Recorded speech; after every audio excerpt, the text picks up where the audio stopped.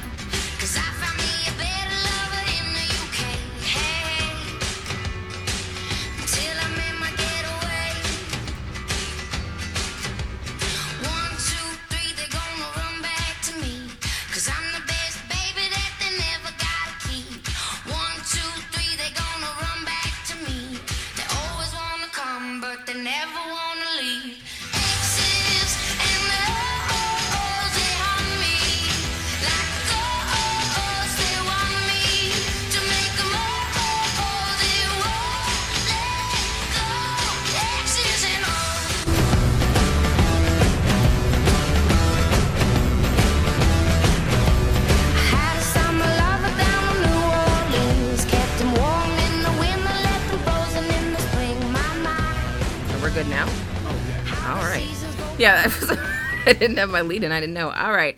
Hey, folks, it's Phoenix Cleta. Welcome to the Swapcast. We are going to go over some swapaganda, and we are going to cover some sex worker rights and some stories. I think this is going to be maybe a 2-segment show. I have 2 different stories to cover. Might break them up into 2 different episodes. We'll see what the fuck happens. All right, so I wanted to start with one article that is on the bensonnews-sun.com. And this is, of course, as usual, as it tends to go, about law enforcement officials raping sex workers, because we talk about that a lot. And that's why we play a trigger warning. But this is the reality of the thing. This is what is happening. So this article is from May, but this is about an investigation that happened in 2018. But this is sort of the update, right? Because it can take a while after police do one of these alleged trafficking arrests or trafficking busts to get all the details out. So this is one of those times. This is about a 2018 incident where law enforcement allegedly rescued victims of sex trafficking. Right, yeah. But this is what actually happened that we're now finding out about in 2020. And let's see, this originally happened in Lake Havasu City in September 25th, 2018. Here we go. And of course, they start with the hyperbolic, just where like they think everything is like the Taken movie, According to federal agents, the women were forced to live and work in filth and near darkness, surviving only on tips they received from performing massages and sexual favors. I like how as soon as you mention that this is about massage parlors that you almost know it's going to be them fucking with Asian people. This is no exception. So, Lon Wiegand, the deputy special agent in charge of the Homeland Security investigations in Arizona, described them as, quote, Asian females, there it is, who may be sex trafficking victims. He praised the joint operation between federal agents and local police in western Arizona that led to their rescue and credited, quote, investigative techniques that helped crack a, quote, transnational criminal organization. Investigative techniques. Just keep that fucking phrasing in the back of your head for a minute. Wiegand assured those at a press conference called to announce this investigation's successful conclusion that HSI followed a victim-based approach, and while he wouldn't reveal anything more about the women, he added that, no pop-ups, please. He added that, know that the women are now safe and being cared for. So we're not going to actually give you any details about them, but just fucking trust us that we're doing the right thing. Because law enforcement doesn't have a long-ass history of not doing the right thing in these type of cases. Right. So, but what Wiegand didn't say at that September 2018 press conference, although HSI documents show that some supervisors knew, was that federal undercover agents repeatedly paid for and engaged in sexual acts with the suspected victims as part of their investigation. That fact, coupled with HSI's refusal to let its agents testify at trial, torpedoed a case that was more than 3 years in the making. All felony charges against the accused ringleaders were dropped, and all the women were most likely re-traumatizing, sex trafficking experts said. I kind of resent the fact that they had to be like, sex trafficking experts said. No, really, if you thought someone was like locked in a basement being raped on a constant basis and then you paid to rape them too, I don't know why you need an expert to tell you that's probably fucking re-traumatizing to the victim if that's what's going on. All right. Defense attorneys whose clients went free because of HSI's handling of the case were outraged to learn of the agent's, quote, investigative techniques, which means raping people. That's our tax money, said attorney Josephine Hallam, whose grandfather was former U.S. Supreme Court Justice Hugo Black. Shouldn't they be at the border or doing something with terrorists rather than getting sex acts? Good question. Homeland Security Investigations, otherwise known as the HSI, is the largest investigative unit in the Department of Homeland Security, which was created in the wake of the 9/11 terrorist attacks. HSI's 7,000 agents have wide-ranging authority to investigate a variety of cross-border crimes, including sex and human trafficking. But for all its power and scope, HSI has done relatively little, or has received relatively little public attention, even though their internal Inspector General reports have criticized it for a lack of accountability and oversight. Really, a law enforcement organization created in a panic and based on fear-mongering has no accountability and no oversight. You don't fucking say. All right. HSI agents have also been involved with numerous shootings of civilians around the country, an investigation by the Howard Center for Investigative Journalism revealed in February. Internal reviews and other data about the shootings have been denied under Federal Freedom of Information Act requests. Oh, so they just shooting niggas and not even... All right. So they're just murdering people and we don't even get to know about it. That's great. Yasmin Pitts O'Keefe, a spokeswoman with the U.S. Immigration and Customs Enforcement, HSI's parent agency, said, quote, HSI is committed to placing safety of potential victims at the forefront of every investigation. And that's why y'all were paying to rape them. Conducted by a limited number of HSI agents involved in the investigation was not consistent with HSI policy. I wonder if that policy is posted anywhere. I highly doubt it. But HSI's own documents, statements by local police, and federal government's response refute the idea that this was a rogue action. Brad Rideout, who represented two women charged in the investigation, said he believes the agent's behavior was not unprecedented. He said, quote, in my experience in law enforcement, these types of things do not just happen in one spot. Yeah, that's accurate, actually. Police in Lake Havasu City and Bullhead City, the Mojave County cities across the Colorado River from California and Nevada, were the focus of the sex trafficking investigation, said they were told by HSI that its policy permitted undercover agents to engage in sex acts with suspects. It is illegal in Arizona, as in other states, for police to engage in sexual activity with subjects in an investigation. So local police can't do it, but federal law enforcement can. Good to know. A leaked online policy handbook, confirmed by retired HSI senior agent Louis Garcia, describes how, with supervisor approval, undercover agents can engage in otherwise illegal behavior. Although Garcia and another former HSI official said agents were not allowed to have sexual contact with subjects of investigation, Garcia said he didn't recall that prohibition in writing. And here's a quote from David Thomas, the head of sexual misconduct training for the International Association of Chiefs of Police. That is like a lot of name for a guy who gets paid a lot of money to not do a lot of anything. I guarantee it. But David Thomas says, quote, in absence of a written policy, a lot can be left to chance. That is such a polite way to say that cops and law enforcement officials are going to rape sex workers. So this agency, the International Association of Chiefs of Police, for years has prodded law enforcement agencies to implement bans on officers having sex in the line of duty. Okay, well, it's a problem. Sex workers have been saying this, and I guess here's your, since people don't trust sex workers, here's the Association of Chiefs of Police also saying it. Okay. Over nearly a 5-month period, the HSI undercover agents documented in graphic detail 17 sexual encounters with women working in 8 different massage parlors. Ultimately, 2... Oh my fucking God. All right. Sometimes I do that when I'm reading a story, right? Like, it's going somewhere bad, but then, I read the rest of the story before the words come out of my mouth, and I just have to pause because... All right. This is one of those moments. So, let's start that over. They described in documented detail 17 sexual encounters with women working in 8 different massage parlors. Ultimately, 2 women were designated as victims, but their whereabouts are unknown. So they had time to rape them 17 times, but didn't have time to track where the fuck they are. That's good to know. 2 other women were charged with prostitution and initially put in ICE detention, although only one still faces deportation hearings. Okay, so the 2 victims who were designated victims of sex trafficking are just lost. Nobody knows where the fuck they are. 2 other women were charged and put in ICE detention, but keep in mind, this is what they call... Let me scroll back up to find it. What the fuck did he say in his little fucking interview at the top? They're safe in being cared for, and we're using a victim-based approach.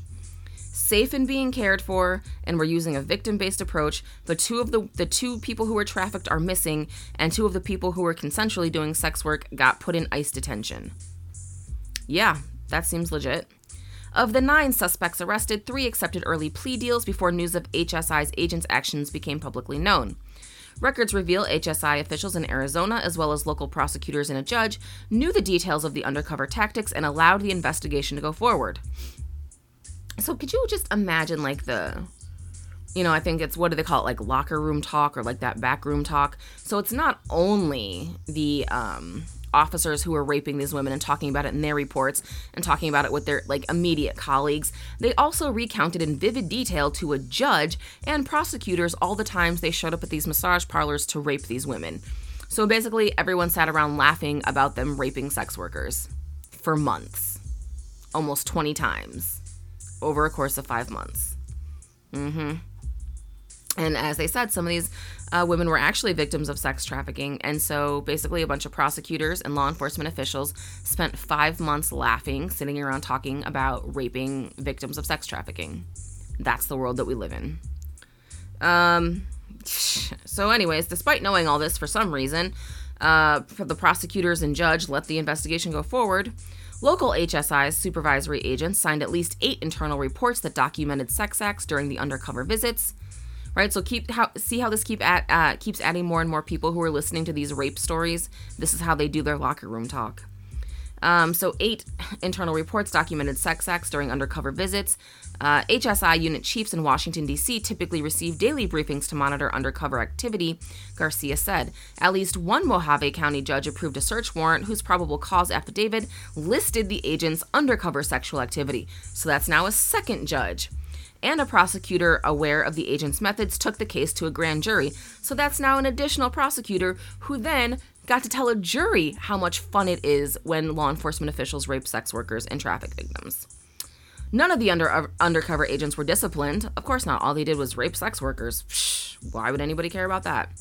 And only a low-level supervisor in HSI's Yuma office was disciplined. Okay. It's difficult to exaggerate the extent to which the law enforcement community collectively turns a blind eye when its members engage in misconduct, said Clark Neely, a vice president for criminal justice at the Cato Institute, a libertarian think tank in Washington, D.C. Dominique Rose Sepowitz, a nationally recognized sex trafficking researcher in Arizona, said the outcome sent a bad message to both victims and traffickers, adding, "We've done a disservice to the victims if we don't do cases right." This isn't, okay, and see that type of language, though, if we don't do cases right. This isn't just doing a case wrong. This is doing a case wrong 17 times in the same case. Repeatedly. That's not a mistake. That's not a lapse of a judgment. That is an intentional, I want to go to this massage parlor to rape someone because I can and no one is going to stop me. Neither the people at my job nor the sex worker themselves. Just, I get to do this. I get to rape people at my job. This is what they're fucking doing. So, it was a little after 1 p.m. on September 20th, 2018, when a group of 6 federal agents and local police detectives entered a lobby of a strip mall, a massage parlor in Lake Havasu City, a resort destination on the Colorado River. Police search warrant, they yelled several times, getting no response. The details of what happened next are included in more than 2,100 pages of police reports, photos, and video. They love these investigations, as well as HSI and court records obtained by the Howard Center for Investigative Journalism. The door was locked, so a detective kicked it in. In a room to his left, he found a naked man lying face down on a massage table with a used condom by his side. A television monitor in an upper corner of the room showed footage from multiple security cameras, which had alerted the women who had been in the room to the officer's presence. After getting dressed, the man, 65, said it was his second visit in 4 months to the foot massage and spa. Both times, he said he'd paid between $60 and $80 for women working there to masturbate him. So, actual clients went there less than cops did, so just keep that in mind. Fanning out through the rest of the business, other investigators found the woman and a man she identified as her boyfriend in a back office. The woman, a 45-year-old Chinese national, told an HSI agent that she and her boyfriend arrived in Havasu 2 days earlier. She said they lived in Utah but often traveled to work in massage parlors, most recently in New Mexico, California, and Utah. At first, she denied performing sex acts at the spa, but when pressed, admitted she was masturbating the customer when police and agents arrived. In answer to questions designed to reveal trafficking victims, the woman said she was not forced to work at the massage parlors and could come and go as she pleased. She said the day before she worked a 7 to 8 hour shift, spent 2 nights at an apartment, and was planning to drive back to Utah the following day, and added neither she nor her family were under threat. As it often tends to go, a lot of these traffic victims aren't actually being trafficked. Police took her to the Haven Family Resource Center, a Havasu nonprofit that works with abuse victims, for further interviews to see if she was a victim of human trafficking and forced labor. After she specifically said she wasn't, she could leave whenever she wanted. They're still like, nah, but maybe. Details of those discussions weren't made public, but police later said they were told the woman does not fit the criteria as a victim of trafficking. In coordinated raids, a second woman was picked up at a body spa, another Havasu massage parlor. She too was brought to Haven, but her responses were different. She said she'd been brought to Havasu from Las Vegas in a white car she described as having a Mercedes-Benz symbol.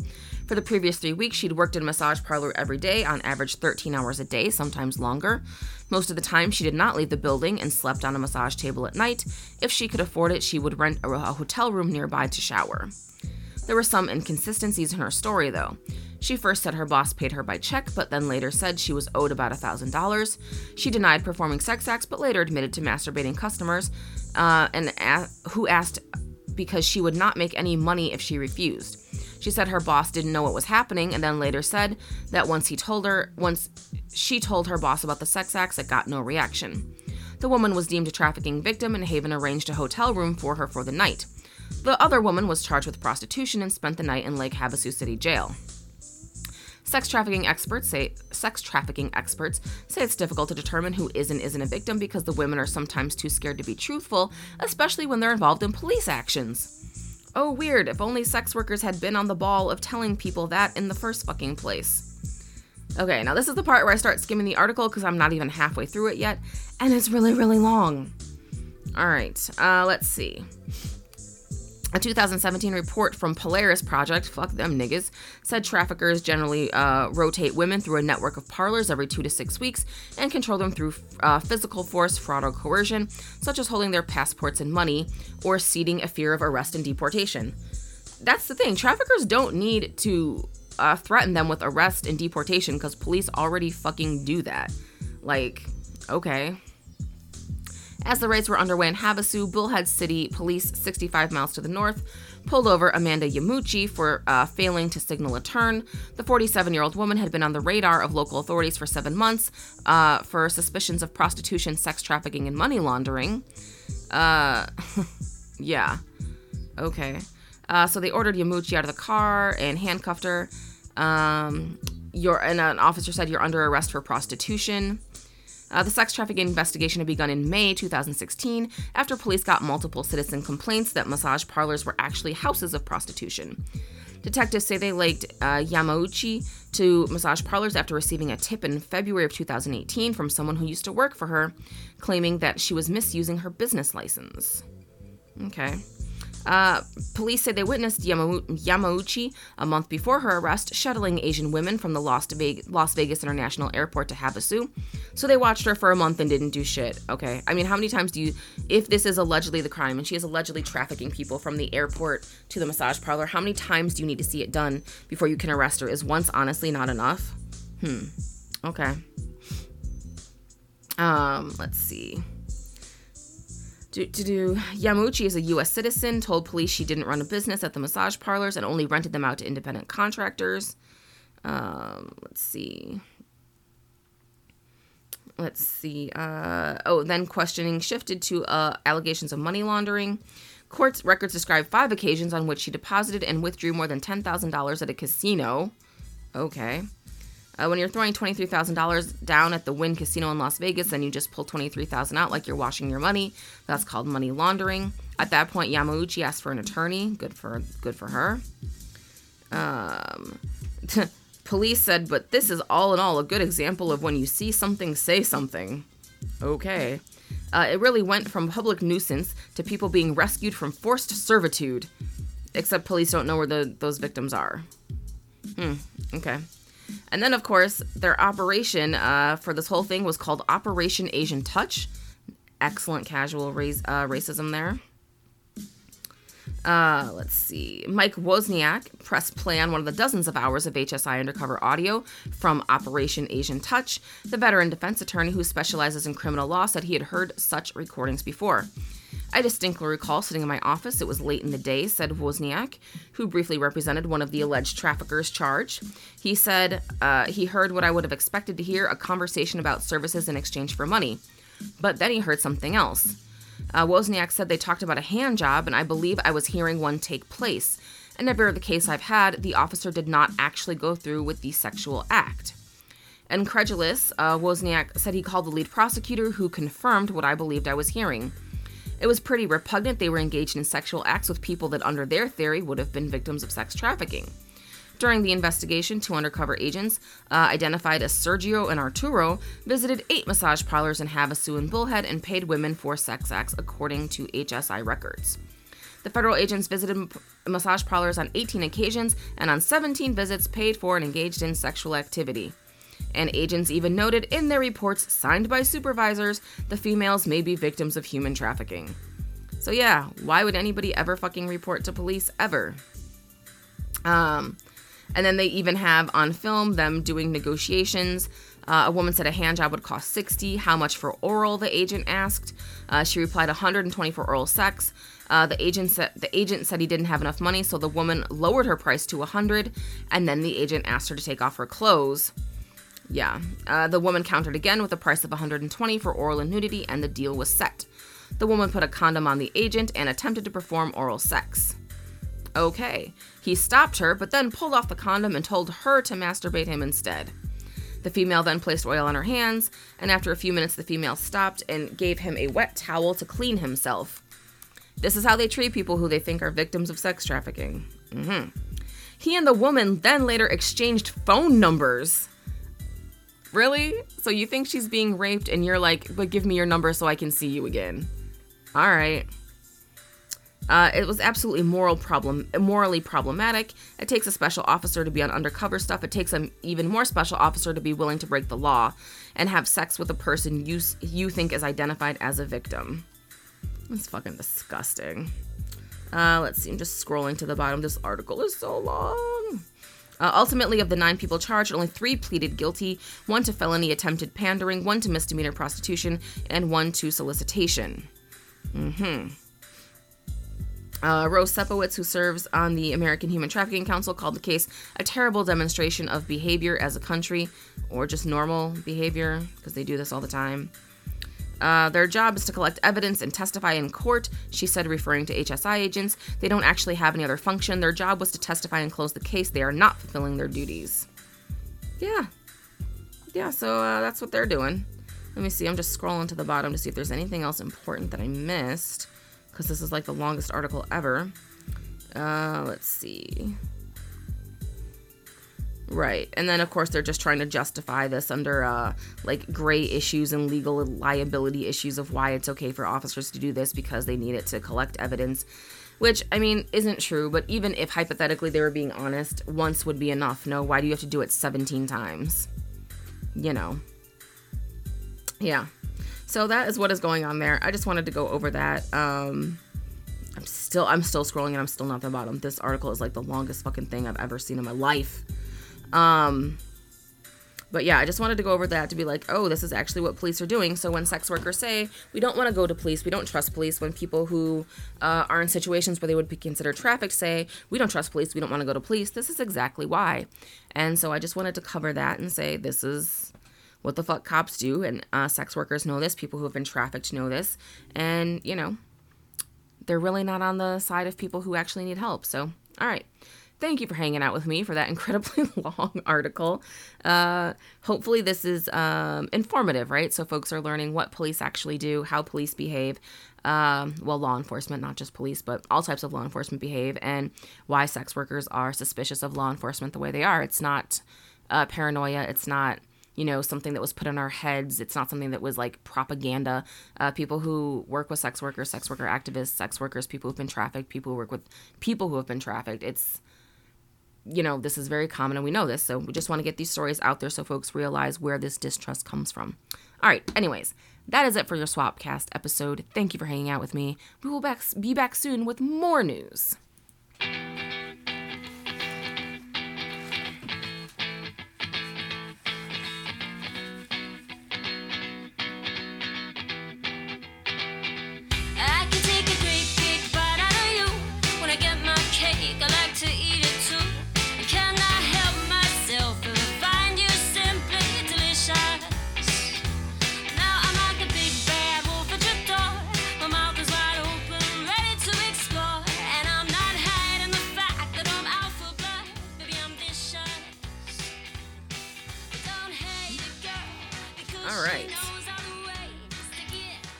And we are doing a Swapcast. Thank you for hanging out with me. This is Phoenix Kalita.